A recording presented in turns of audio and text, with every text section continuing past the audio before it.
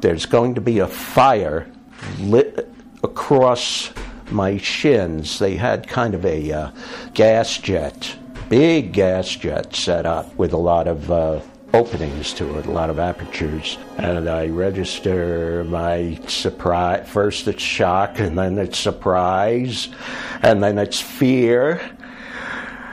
And then I start to scream. That was very good, Lou, very good, and I'm screaming for a couple of minutes. Very good, Lou, let's do it again. And so I did it again, and I did it again, and I did it again. I got the feeling after a while that they just wanted to watch me scream, which is cool, I had nothing better to do at the time. They told me afterwards that they were getting a lot, that the police were, I don't know whether the police were on their way, but the local police switchboard was being flooded with 911 calls because they heard somebody screaming terribly in the woods. They wanted people to investigate it.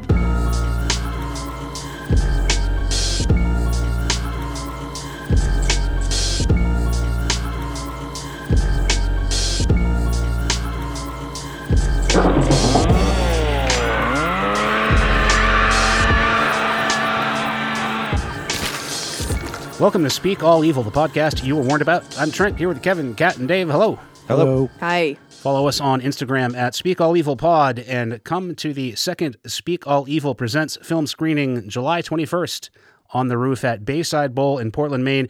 8:30 p.m. free event screening the 1982 horror anthology Creepshow. Going to be a lot of fun. Can't wait for that. This week, Summer Lovin'. Kat has picked a couple Summer Lovin' movies for us to enjoy. I think we're going to start with a movie from 1981 called The Burning. One night at Camp Blackfoot, some teenagers pull a prank on the camp's caretaker, Cropsy. But the joke goes terribly wrong, and the teens leave Cropsy for dead after setting him on fire. But no one can keep Cropsy down. A few years later, the burned and disfigured caretaker returns to the camp equipped with his trusty shears, ready to unleash his particular brand of vengeance on a whole new group of sexy teens. I had never seen this movie. I'd also never really heard of it. And then I was kind of researching what I wanted the accompaniment to the other film this week to be. And I came across this little gem. And I thought this is a very underrated, fun summer horror movie. Classic 80s summer slasher that I just didn't even know about, but you get a bunch of fun and bloody practical effects. You get a lot of scissor deaths, which I'm super into. You get a bunch of 80s boobs, like a bunch, like right off the bat. You get a bunch of titties coming at you. But mostly, you get a guy just annihilating teens, a teen annihilator. My favorite scene is when he just takes out like an entire raft of teens. Just, whew. Great one. Beep, beep, beep, beep, beep. But what I think made it my favorite scene besides the annihilation was the lead up to it. It was a build up that I guess I wasn't expecting. I wasn't really expecting a lot of, I don't know, like, I just assumed everything was going to happen exactly how I thought it was going to happen. But you get like a slow raft approachment in the, towards the canoe.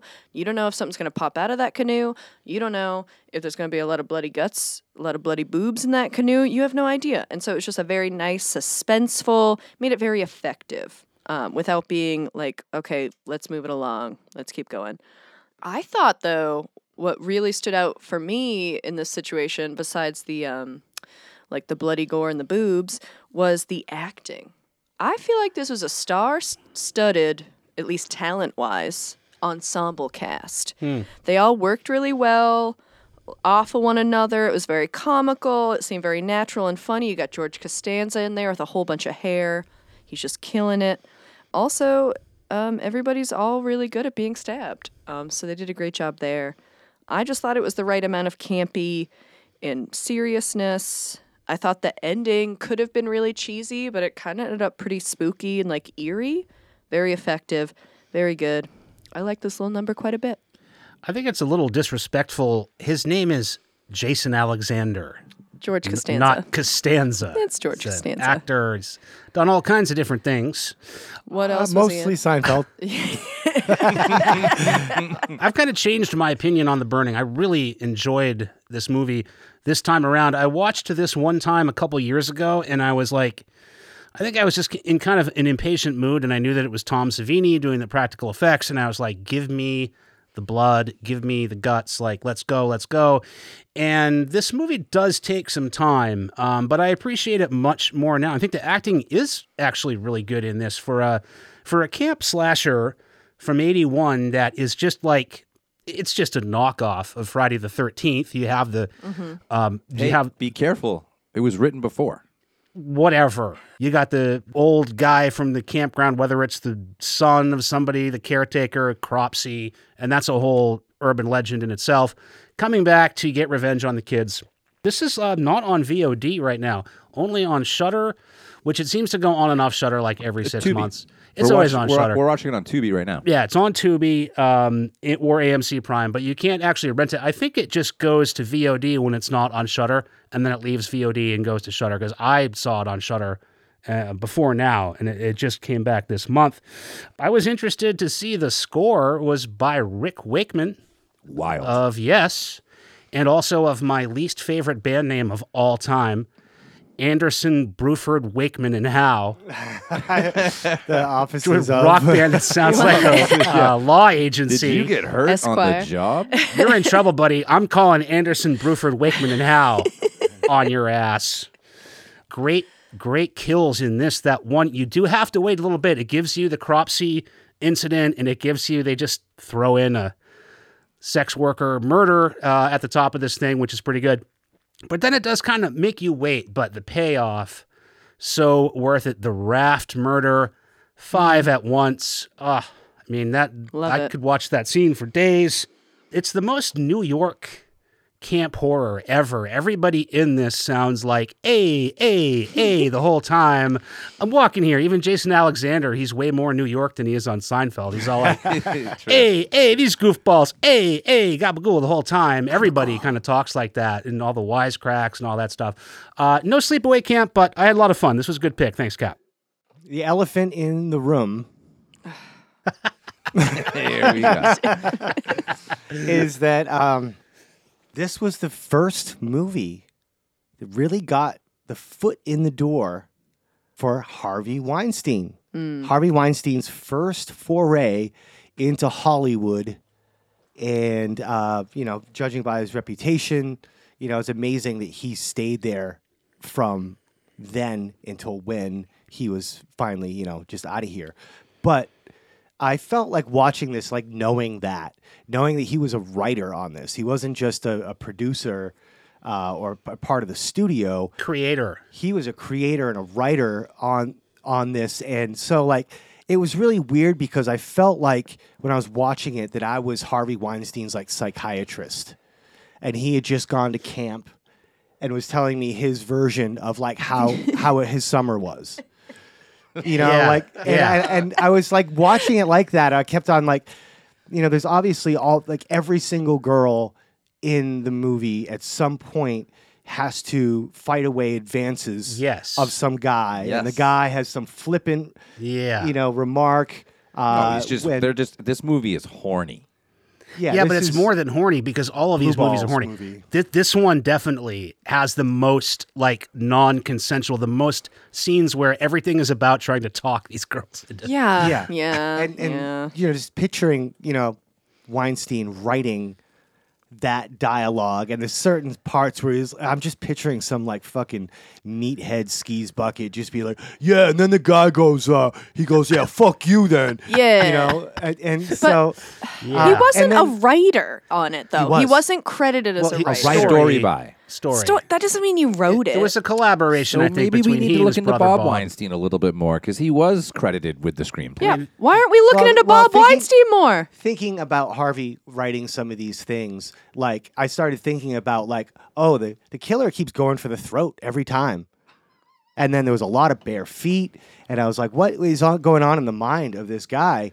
But all like great mid-level. I would call this mid-level. It's a little under the radar '80s slashers, a lot of them have this one thing in common where they have this one defining scene. It's like an artistic scene. There's a movie, Curtains, that I want to bring in here soon that has like an ice skating scene that the rest of the movie is really dark and there's not great cinematography, but there's this one moment where they do this crazy thing. And the boat scene in this is that. And it's the scene that kind of like earns its place in the conversation. And I thought that whole section was so great. Yeah. I love how they use it's almost a silhouette because it's always like sunlight and it's shrouded in shadows. So you just see like this image of the killer, and there's always the scissors up in the air right before the kill. And I liked a lot of the weird zoom in stuff they did, and they like cut to red after a murder. That reminded me a lot of Italian horror. I thought this movie was like artsier than most slashers. Yeah, yeah. It's a little bit smarter. There's no like crazy super strength or anything like that. There's no supernatural elements besides for the fact that he's alive. Also, the soundtrack. Like the soundtrack is insane. Soundtrack makes this whole experience way more expensive than you expect from a slasher. Yeah, I love The Burning. It does make me feel different now that I know that Weinstein was part of it, but he's probably, if you took everything out that he had his hands in, he was part of a giant independent film company, the kind of companies that we want to champion around and we want to see their movies. And it sucks that he was a shitbag. So I have to give a shout out to John Maxit. Thank you. Listens to the show and came into work one day and had gotten like some 4K like Blu-ray restoration of like this movie. And I had never heard of this before. And I was like, wow, like this is crazy. And then, I researched it more this time, but at the time I did know that Savini did the effects. What I didn't realize is that Savini turned down Friday the 13th Part 2 to do this movie instead, which is wild to me because he had just come off of Friday the 13th. What I will say is that I can't believe this was written before Friday the 13th, and it didn't take off like as a franchise because like the Cropsey legend is actually rooted in like New York lore. It sets the whole premise up for like the camp setup.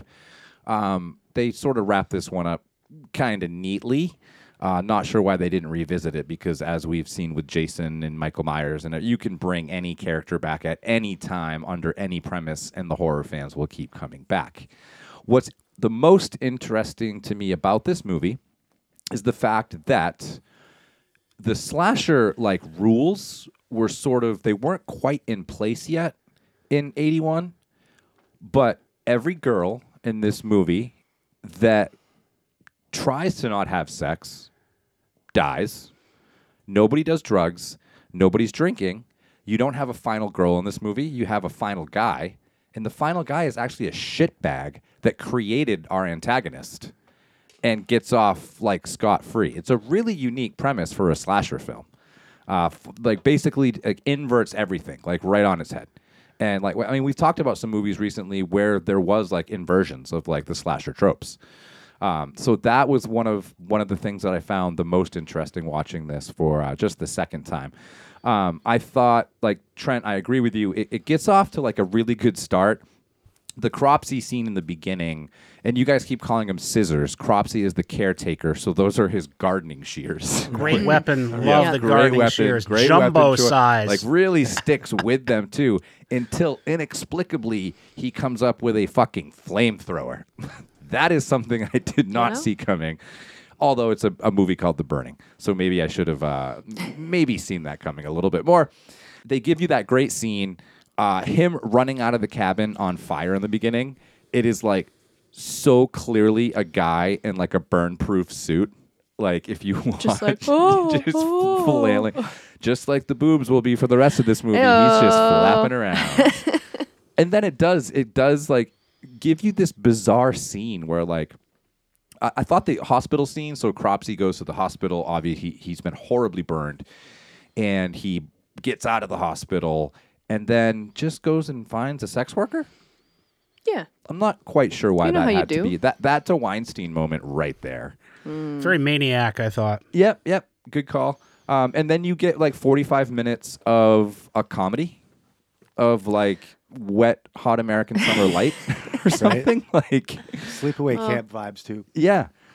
Yes. Yeah. Like the softball scene or whatever, like in the beginning, like that goes on for like way too long. Like it's an 11-minute scene of them playing softball, and I felt like a lot of scenes went on way too long. They Yeah. were like rowing the boat for a long Yeah. time when they were like, let's row the boat. And then you're good. well, you got to get it to 90 minutes. And then when it does get going, the payoff is great. You guys are all right. The raft scene is incredible. Although, like what I will say, Dave, is like you're talking about when he gets to like the raft scene and it keeps showing like, the silhouette, and he like just keeps stabbing people. For like the first 4 kills, he's stabbing the shit out of somebody, and then it cuts back to the silhouette scene where he's lifting the shears up, and there's no blood on them. But then, the ending is great. Other than the fact that, honestly, like I said, I think the biggest shitbag in the movie gets away clean. He created a monster, and then just gets to go live his life with his girlfriend, who also survived. None of this would have happened if Cropsey didn't sleep next to a giant oil canister. Yeah, what was that about? Like, that's really not safe. I mean, I understand he uses gas probably in his job with filling the lawnmowers and the weed whackers. But of course, right next to his bed is the gas canister, which unfortunately sets on fire at Camp Blackfoot. Love that name. I love the name of Devil's Creek. That's where the canoe trip is going. Anytime you have creek, even like Wolf Creek is just funny to me. You know, you're up a creek, you're down the creek. Sure. You should watch Return to Boggy Creek. Creek of It's Dawn. It's a Sasquatch movie. Willow Creek. Creek on a leash. 10 kills in this, I counted. That's pretty high body count for It's a high body count, but you get 5 in under 30 seconds. glorious. And that really makes the whole movie. That got it put on the nasties list. So, like, Kat, I think Oh, this was a unknowingly, video nasty. You picked another video nasty that Dave and Trent have been trying to drag us through. The original 72 British video nasties. A Weinstein British nasty. You really have a knack for picking these really. It's a knack, all right. And we keep saying, like, teens and stuff. Like, there are kids just straight up killed in this movie. They're not teens. They are children. Well, They're not teens? How old do you think they I are? think they're in their I'm mid-20s, I'm really. confused. I thought that, like, Jason Alexander and Fisher Stevens and, like, Tiger and Were Sally. toddlers? I thought they were, like, counselors or something. Well, like Laser, who's on screen right now, he looks like he's 40. He was actually older than the actual like camp leader that's grabbing him right now. So, but am I understanding it wrong? That you basically had Todd and Michelle were like the only sort of adults involved here? That's a good question. I really couldn't differentiate between who is the camper and who is the counselor in this. I think Todd and Michelle weird. were the only like counselors. I think Todd was in charge of the boys, Michelle in charge okay. of the girls. I think everybody else were And actual campers. They were children. basically separate people by being like, okay, older kids, watch out for the younger ones. We're going on a overnight trip this Free way. labor. This is child labor. Who's doing the cooking is what I want to know. Who's cooking? Yeah, that part is not really, well, it doesn't really put much effort into distinguishing who's the inmate and who's the warden in this movie. They're all in their 20s or older, so really, really hard to say. Seems like Cropsey was running this camp up until he got burnt. I liked that whole hospital thing you talked about, Kevin, where they show Cropsey cool scene. After the incident, and the doctors are telling him to let go of his anger and resentment and not focus on revenge. And they're intoning, oh, the skin grafts didn't take. He's horribly disfigured for life. Don't go back to the camp and kill everyone, please. No, whatever but you like, do. like, why don't you be cool, bro? But we're still gonna have all the employees keep coming in and like showing you off as the biggest circus freak in town. And his arm keeps coming out, and it's like all covered in like looks like dog food or corned beef hash and like cardboard paper. I thought some of the special effects in this were kind of bad, but I didn't hate them. But there was like a few times when people are getting stabbed in the throat and they're like gasping. And it's like, it just looks like a floating head is just- like right there while it's like a weird like skin graft is like laying on top. It was but it was fun. I thought Yeah, it I made mean, it fun. Savini, like Cropsey himself, I guess they filmed a lot more with him in view, and then they made the decision to not really reveal what he looked like until the end. Yeah, And he looks great at the end. I did I like thought he so. looks super Savini great. actually there's interviews with him where he says he's disappointed in how he looks because he only had 3 days to come up with that right, makeup. and he had to go with kind of more of a melted look than a burned look. He I looks mean, more this like isn't- Freddy. This isn't. Yeah, I was just gonna say this isn't just like Friday the 13th ripped this movie off. So did Nightmare on Elm Street. Yeah, it's a very Freddy Burn look. victim. Yeah. I think one reason that this movie didn't get a sequel is because it didn't make any money. This is another one like The Prowler that has only really come to prominence more recently, become like a cult favorite and an unappreciated favorite. But this was, I think, $1.5 million budget. I don't even think it made $1 million, did it? This didn't do anything. No, it made like under 800,000, I think, Yeah. in the U.S., but it was a huge hit in Japan. They made their money back. But like Friday the 13th made way more money than this, for Yeah, example. of course. Well, but then Friday could rip this off, and then so could Nightmare on Elm Street. They could go on to have huge franchises. I think they took a lot from The Burning. I think The Burning, Yeah, definitely. it earned its cult status from a slasher perspective because maybe those movies just got it better. Like you said, Trent. Like when I was like, this movie is horny. Well, everybody in like Friday the 13th is horny. This one is like the dudes are super horny and the girls are like, "Can you please get away from me?" No, thank you. Well, please. apparently, what audience wanted was like full horny. Who am I, Masters and Johnson? Hey. Gabagool. I feel like they killed off all the likable characters in one fell swoop on the raft. Literally anyone on that raft was more likable than anyone else in the movie. Although Glazer does get it, and I'm very happy about that. He gets it right after he gets it. You know what I mean? Does Oh, and he has a Heyo. little trouble performing. Well, yeah, but then she's like, "Hey, bud, don't worry. Maybe we'll do it again." He's like, "Really? Yeah, Like, oh my could be, God. bud.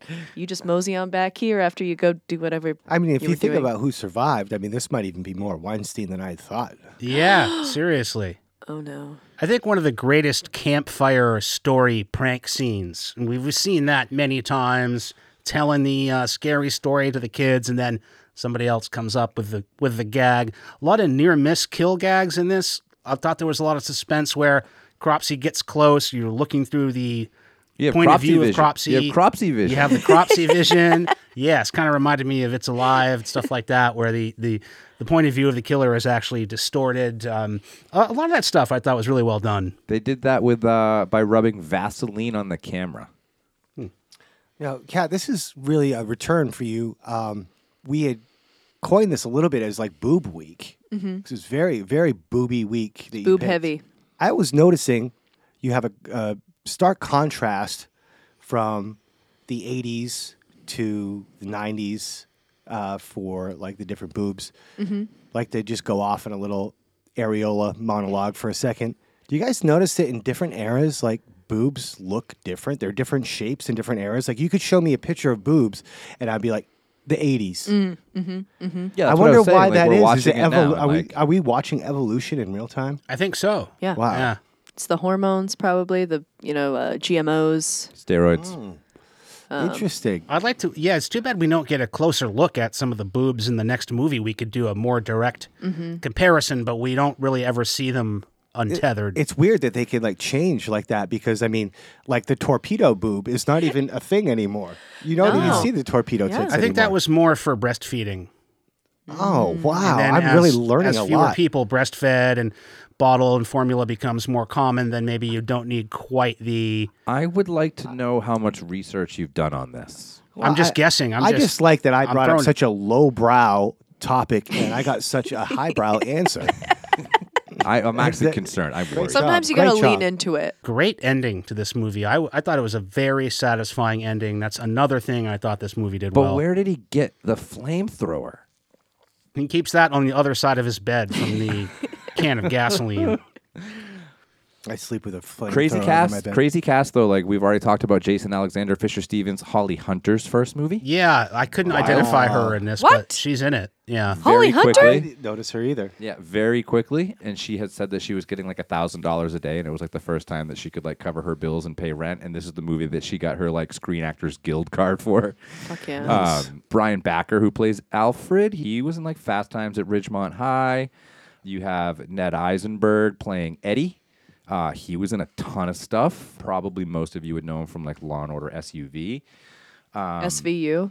Yeah, SVU, sorry. SUV. SUV, great car. That's a different show. Great vehicle. Brian Matthews played Todd, huge soap star.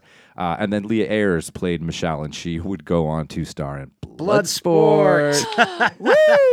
But most importantly, Glazer. He was the wrestling promoter in Sam Raimi's Spider-Man that dicked Peter Parker out of his money and caused Peter to get all pissed and leave there.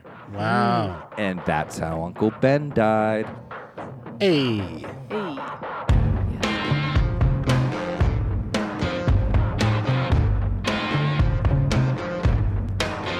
Got the style, not the grace. Got the clothes, not the face. Got the bread, but not the butter.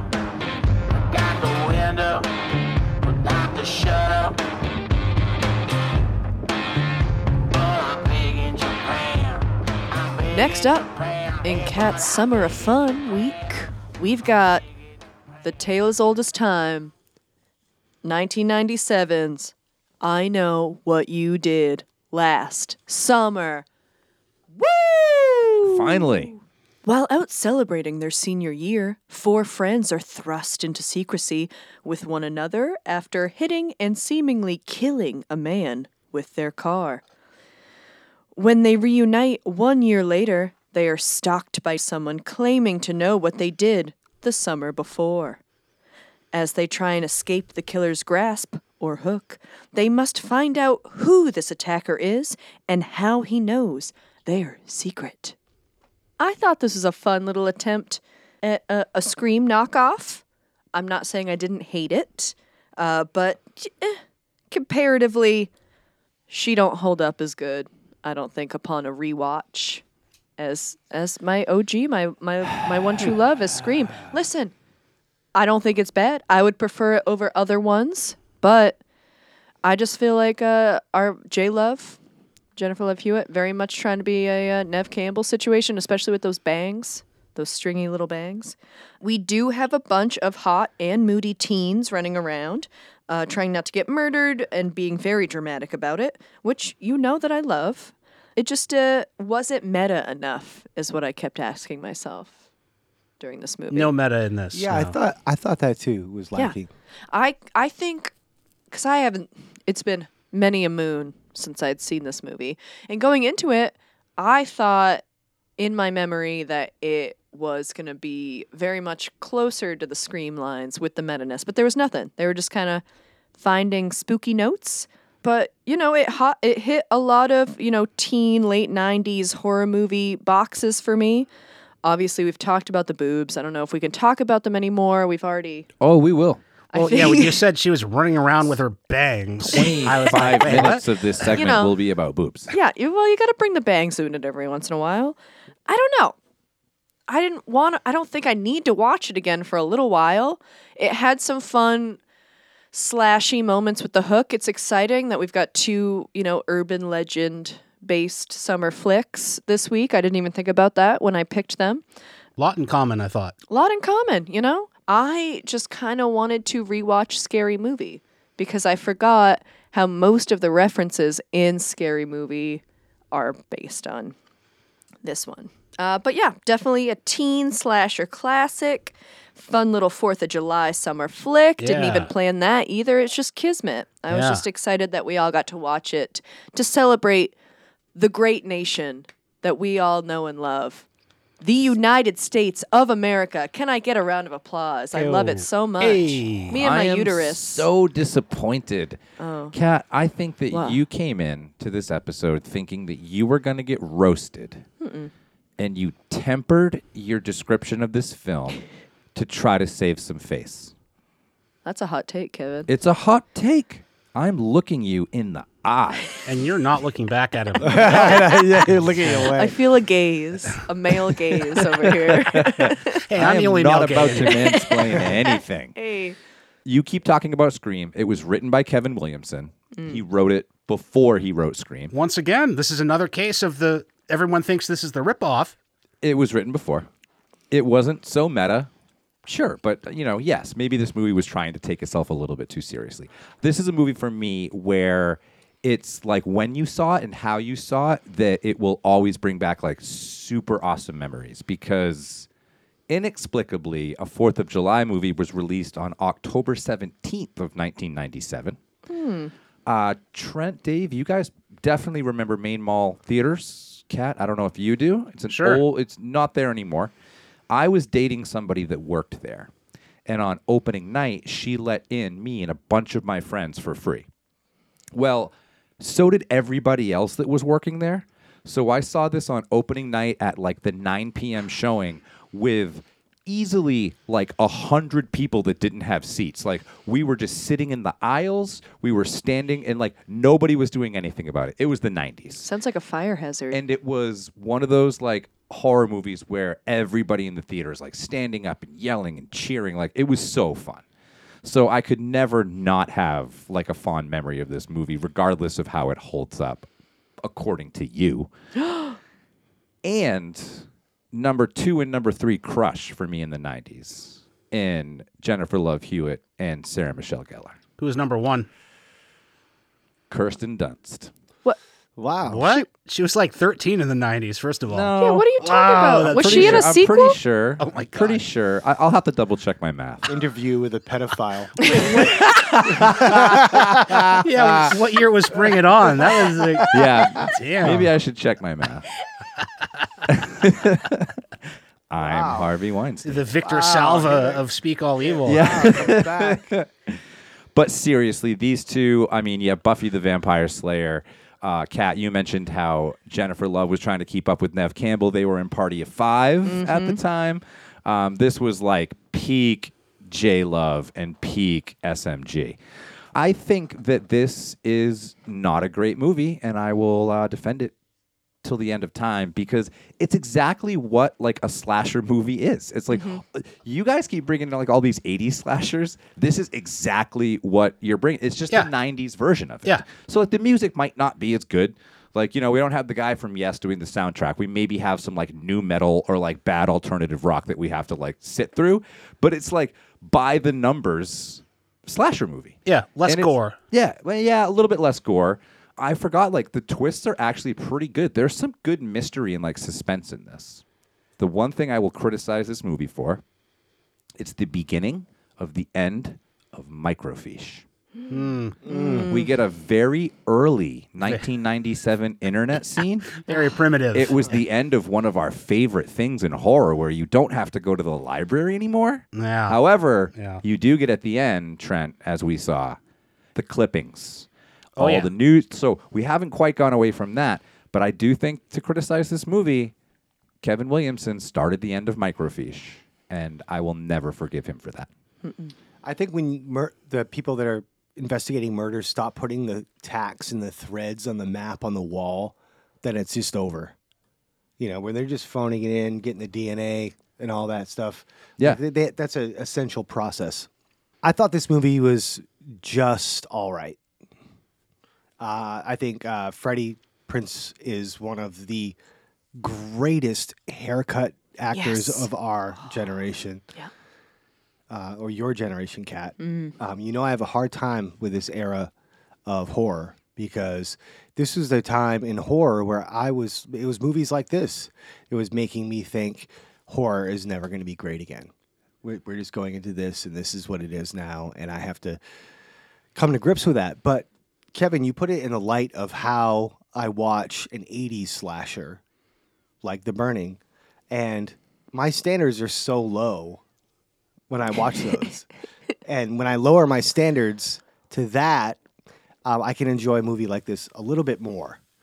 Some of the red herrings were a little blatant, and I don't know if it was just the overacting or if it was like, like the story. But, if this did come out in the 80s, I think I probably would have liked it.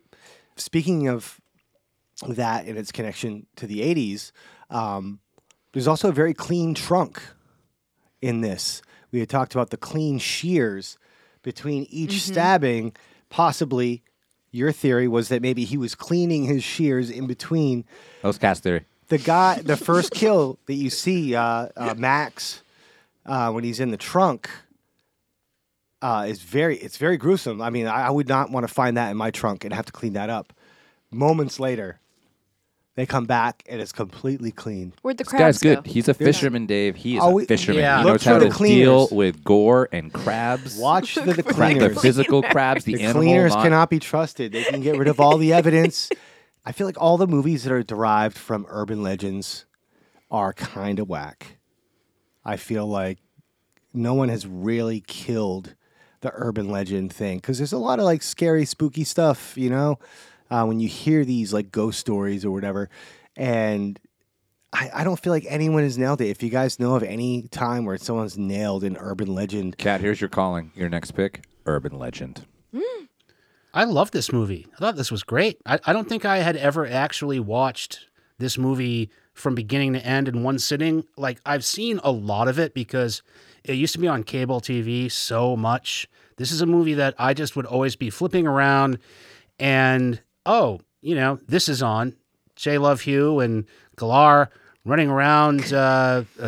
Geller. You just turned Galar. into me for a second. Galar. Glar. Sarah Michelle Gellar. Sarah Michelle Gellar. Galar. Glar. So this is just always one that I would stop on like, hell yeah, So I had seen a lot of it, but I don't think I had ever seen the full story. I never knew that this was written by Kevin Williamson. I like that it's not meta. I like that it's just more of a straight ahead slasher. I don't, that stuff to me, I don't know. It doesn't age that great. Once you've gotten the joke, I feel like with the meta, the self-referential and all that stuff, I just feel like the joke wears a little bit thin over time. This doesn't rely on that. This is just a straight ahead good slasher. You said, Kevin, like not as much gore. There's no gore in this at all. That'd be my only complaint. There are a lot of boobs in this. They're just clothed boobs. This gives you more boobs than you can shake a slasher at. This the whole time, that's kind of It's literally shot so that every scene, every scene. He's like the down the, focal shirt. point of your eyes, it's directed to stare at boobs, not anyone's face. I thought that this was great because it has the same campfire urban legend story as The Burning. I like that stuff. I think that's fun, and I think that's tradition. And so this follows the same tradition of The Burning. I like the whole reassembled ensemble where something happened to them reminded me of It. The classic kind of thing where something happened years ago. This is only 1 year ago, but everybody's gone their separate ways. They were all tight friends in high school, and they all have to reassemble and confront the thing that happened in the past. I really liked the heart of the story is this kind of like this moral question, which I didn't know this was a novel either. I would guess and I would hope that was probably a little bit set up a little bit better in the novel. I thought that the moral question that's supposed to be the center of this movie, which is their fear of getting in trouble versus their willingness to do something even worse than they've already done, which is like get rid of this person's body. They don't even know if he's dead or not. I thought that would have been better if like they were drunk driving. Like, I don't know if it was like too controversial to have Ray, as Freddie Prinze, is driving the car and he's sober, but everyone else is drunk and they kind of distract him and he hits the guy. And the excuse is like, oh, they'll never believe I was driving. Like, I know. Yeah, they I will. thought that too. You were the designated. I know. Like, Why Ryan wouldn't they believe Philippe's that? car. it's my car. It doesn't They wouldn't matter. believe that you were driving. Like People it's- commonly have the sober person drive, and then the drunk people, and then they would give him a breathalyzer, and he would be sober. So You're not on my insurance, If- bro. if- They'd never believe that. yeah, if I was gonna remake this movie, and I think this could be ripe for, I'd love to see a reboot of this. I would just go ahead and have the driver of the car drunk. That's to me what would make it more compelling as a moral question. They don't want to go to jail for OUI, lose his license. They're under 21. It would cause all kinds of problems. I really feel like that was kind of a stretch that they would go to these great lengths. They're carrying a body now in the trunk down the pier into the water. He's still alive. I mean, it's just a little Well, much. that's why I hate this era because it's Yeah, the I era thought- of studio like schlock, like horror started getting commercialized. So therefore you have these things, these moral issues that come up. Yeah. Like in this is no video nasty, you know? So the book came out in 1973, and Lois Duncan, the author, she hates this movie. One, I heard that too. I haven't read the book, but I did like read the synopsis.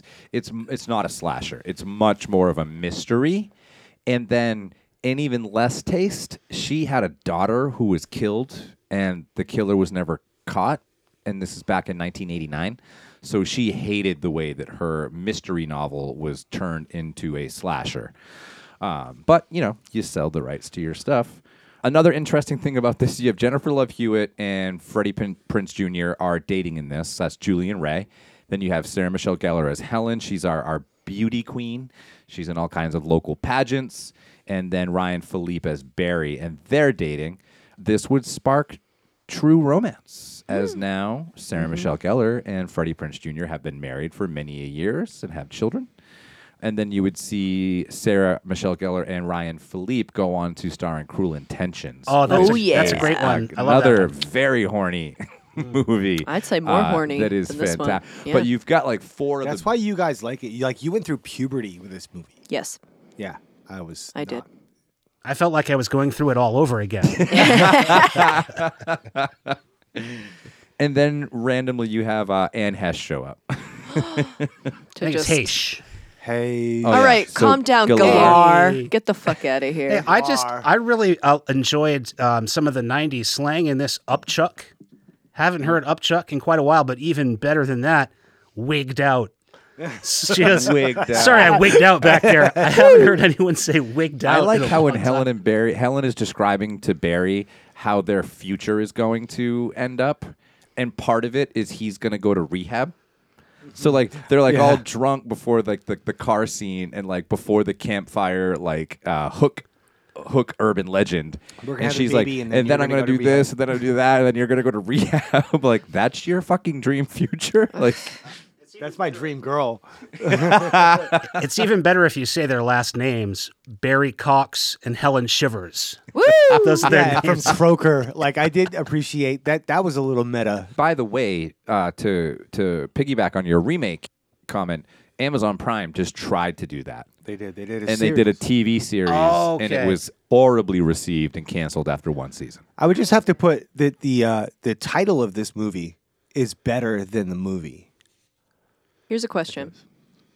If you were to face off against someone who had giant shears or a tiny little baby hook, what would you rather face off against? The little baby hook. Oh, the hook. Baby hook. Yeah, That's definitely. what I'm saying. The guy He's with just swinging it willy-nilly, left and right. You could very easily The last guy was a subdue. burn victim.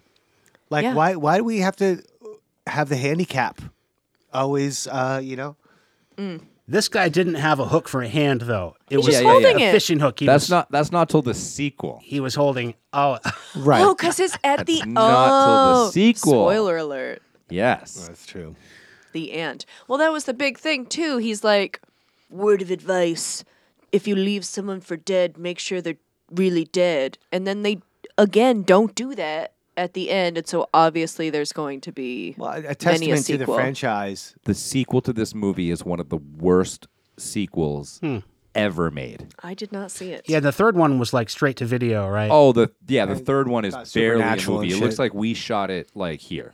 Because J Love came back for the second one, Yes. but not and so did SMG. So did Freddie.